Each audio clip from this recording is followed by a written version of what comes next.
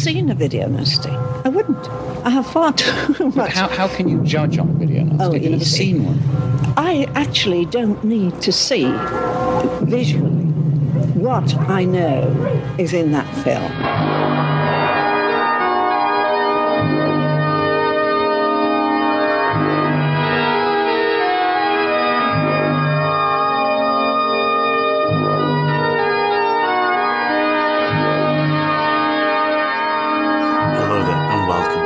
Oasis podcast. My name's Christopher Brown. I think I might have messed up. I think what I should have done was finish all a run of Jess Franco films, of which there have been many on this podcast, with Erotic Rites of Frankenstein.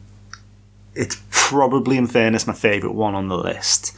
And one of the reasons for that is I do love a Euro cine castle movie, particularly one with a bit of sleaze in. Bit of gothic, bit of nudity, you know, it's a heady mix. And, you know, when one of the things I've saved till right near the end is work that Franco has worked on, which is Zombie Lake, which I'll discuss a bit further down the end of this run. And the reason for that is that that's directed by Jean Rollin. It's not Rollin's best work, but it will give me an opportunity to talk about some of the more interesting stuff.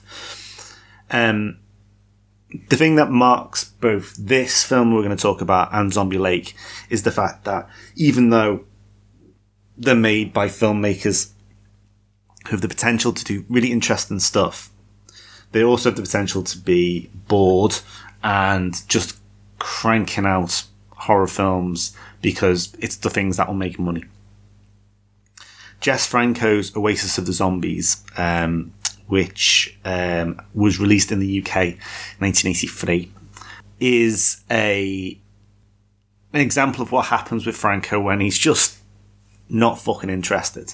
Now, we've spoken about it in the past with the horror film, with his cannibal horror films, where he just cannot be bothered, really, in fairness, and it comes across in the film. It's fairly ploddy, you know.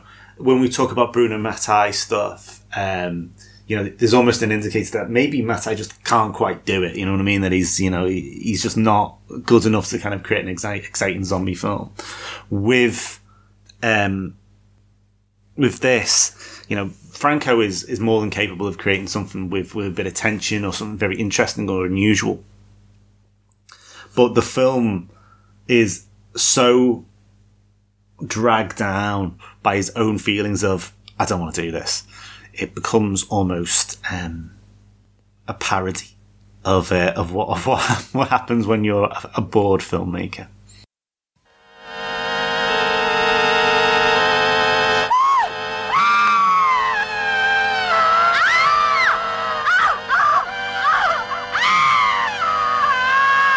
You believe in zombies? I'll believe it when I see it.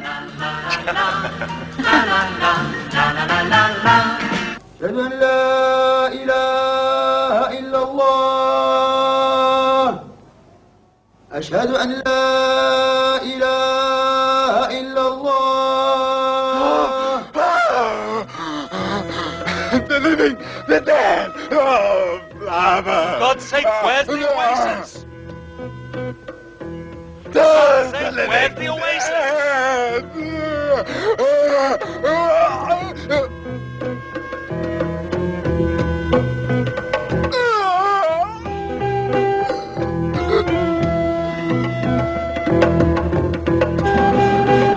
I'm sorry, I'm late, Professor. Your fly's open.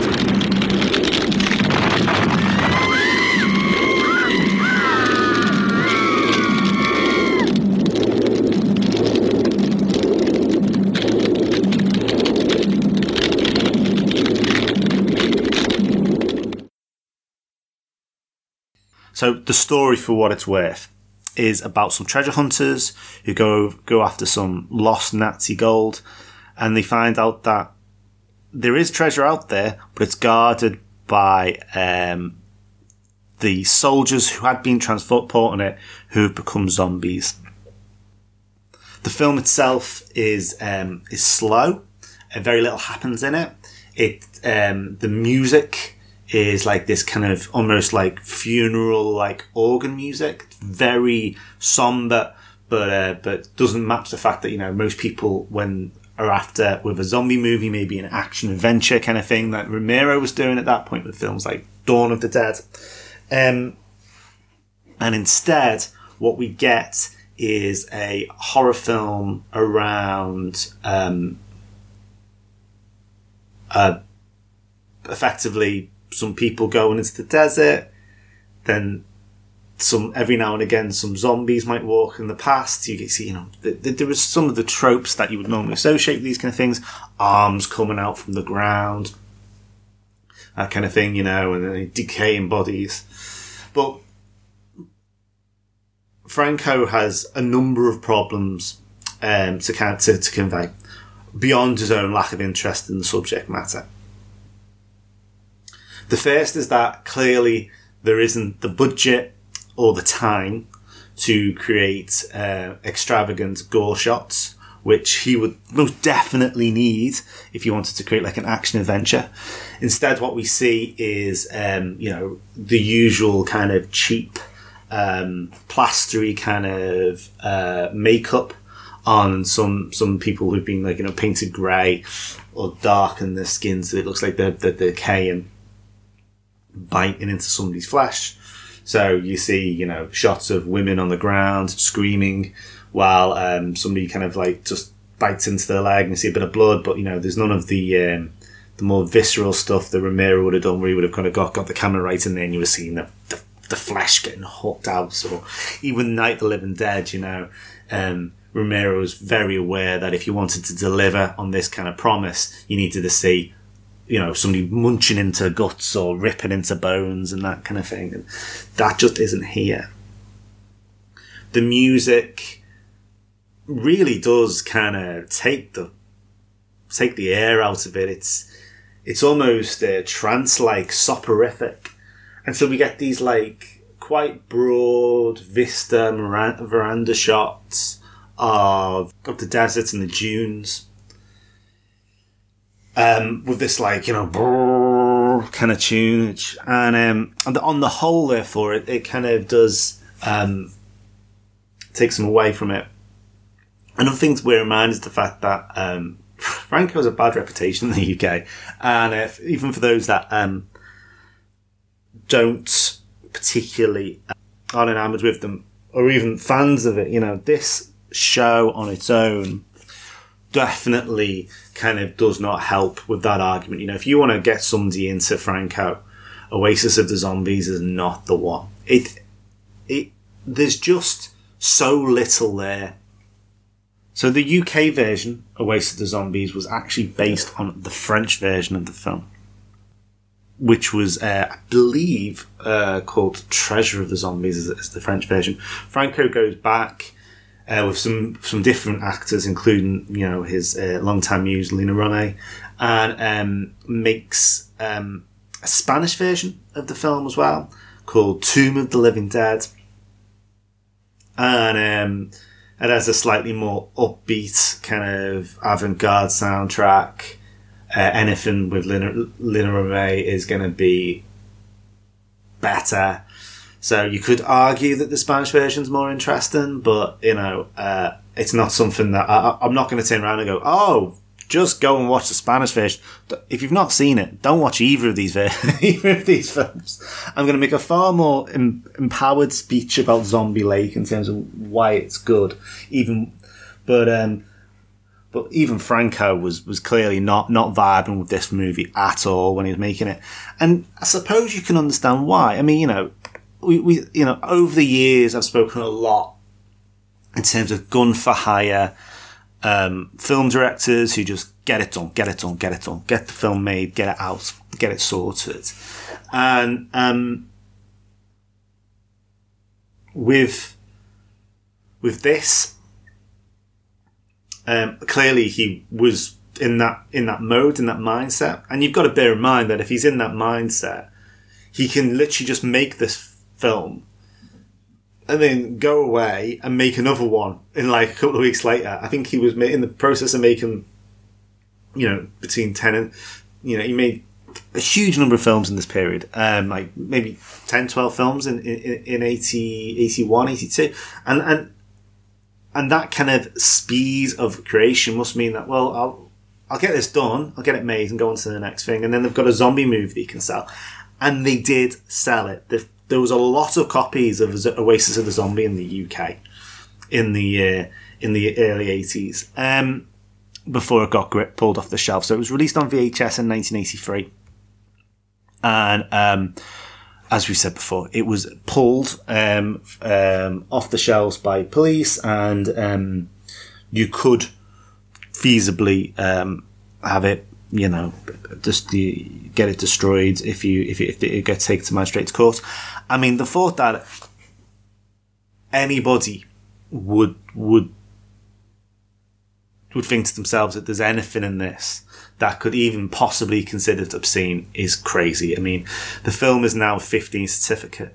It was released in 2004 on Arrow in DVD. It was released in 2008 on Shameless on DVD.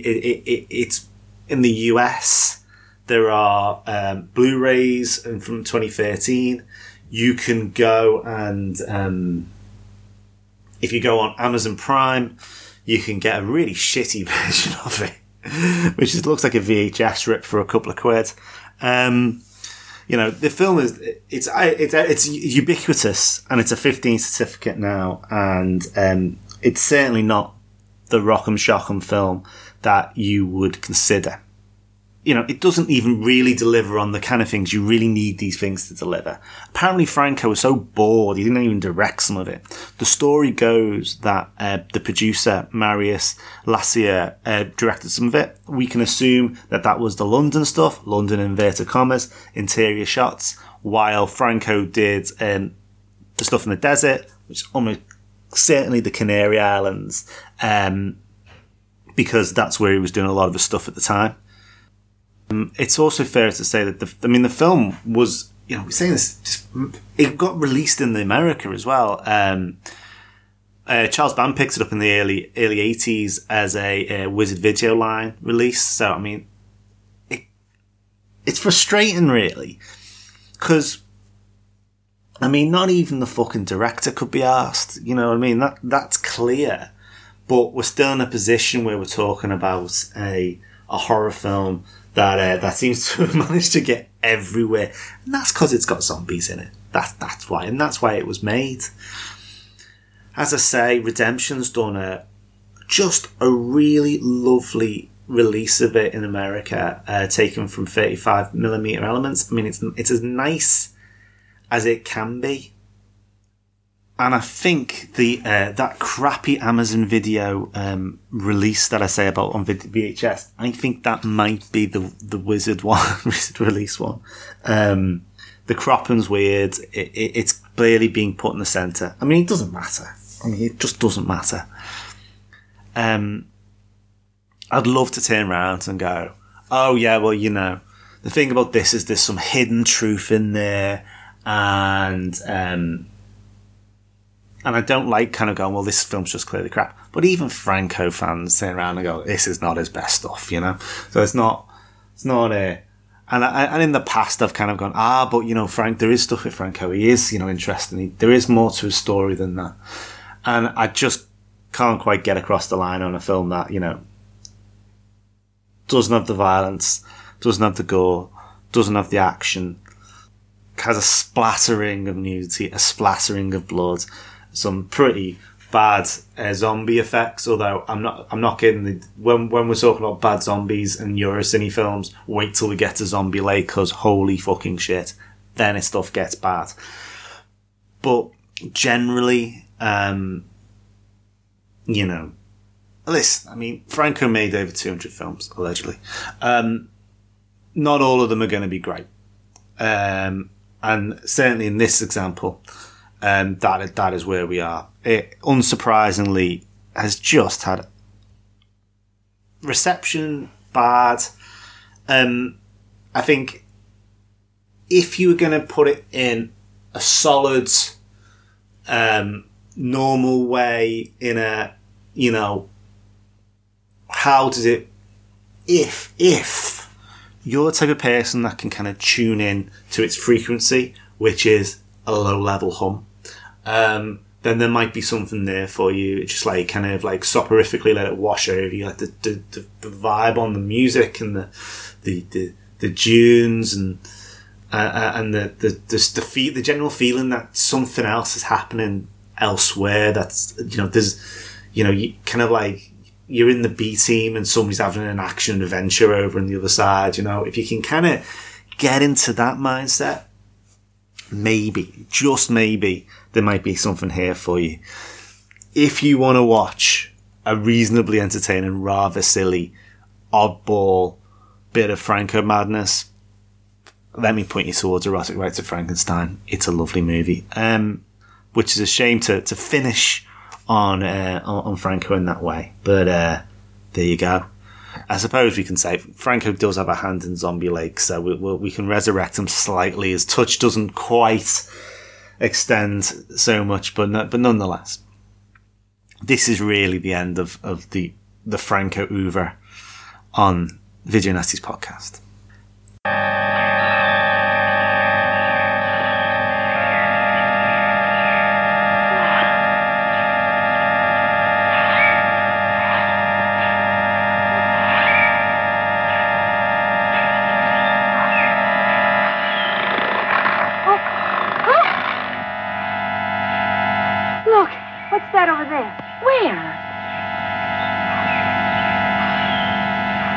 I heard a noise.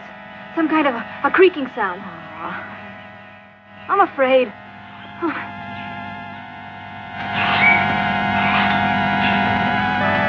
If you want to get hold of me, please do. My email address is videonastiespodcast@gmail.com.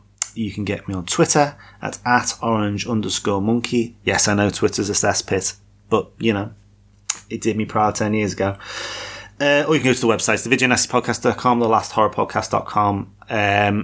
There are all the podcasts and everything else on there as well. So in next episode, we're going to be discussing The Black Room from 1982.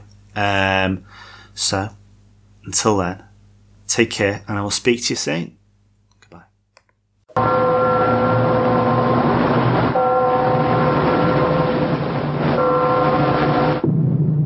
I have never seen a video nasty. I wouldn't. I have far too much. How can you judge on video nasty? You've never seen one. I actually don't need to see visually what I know is in that film.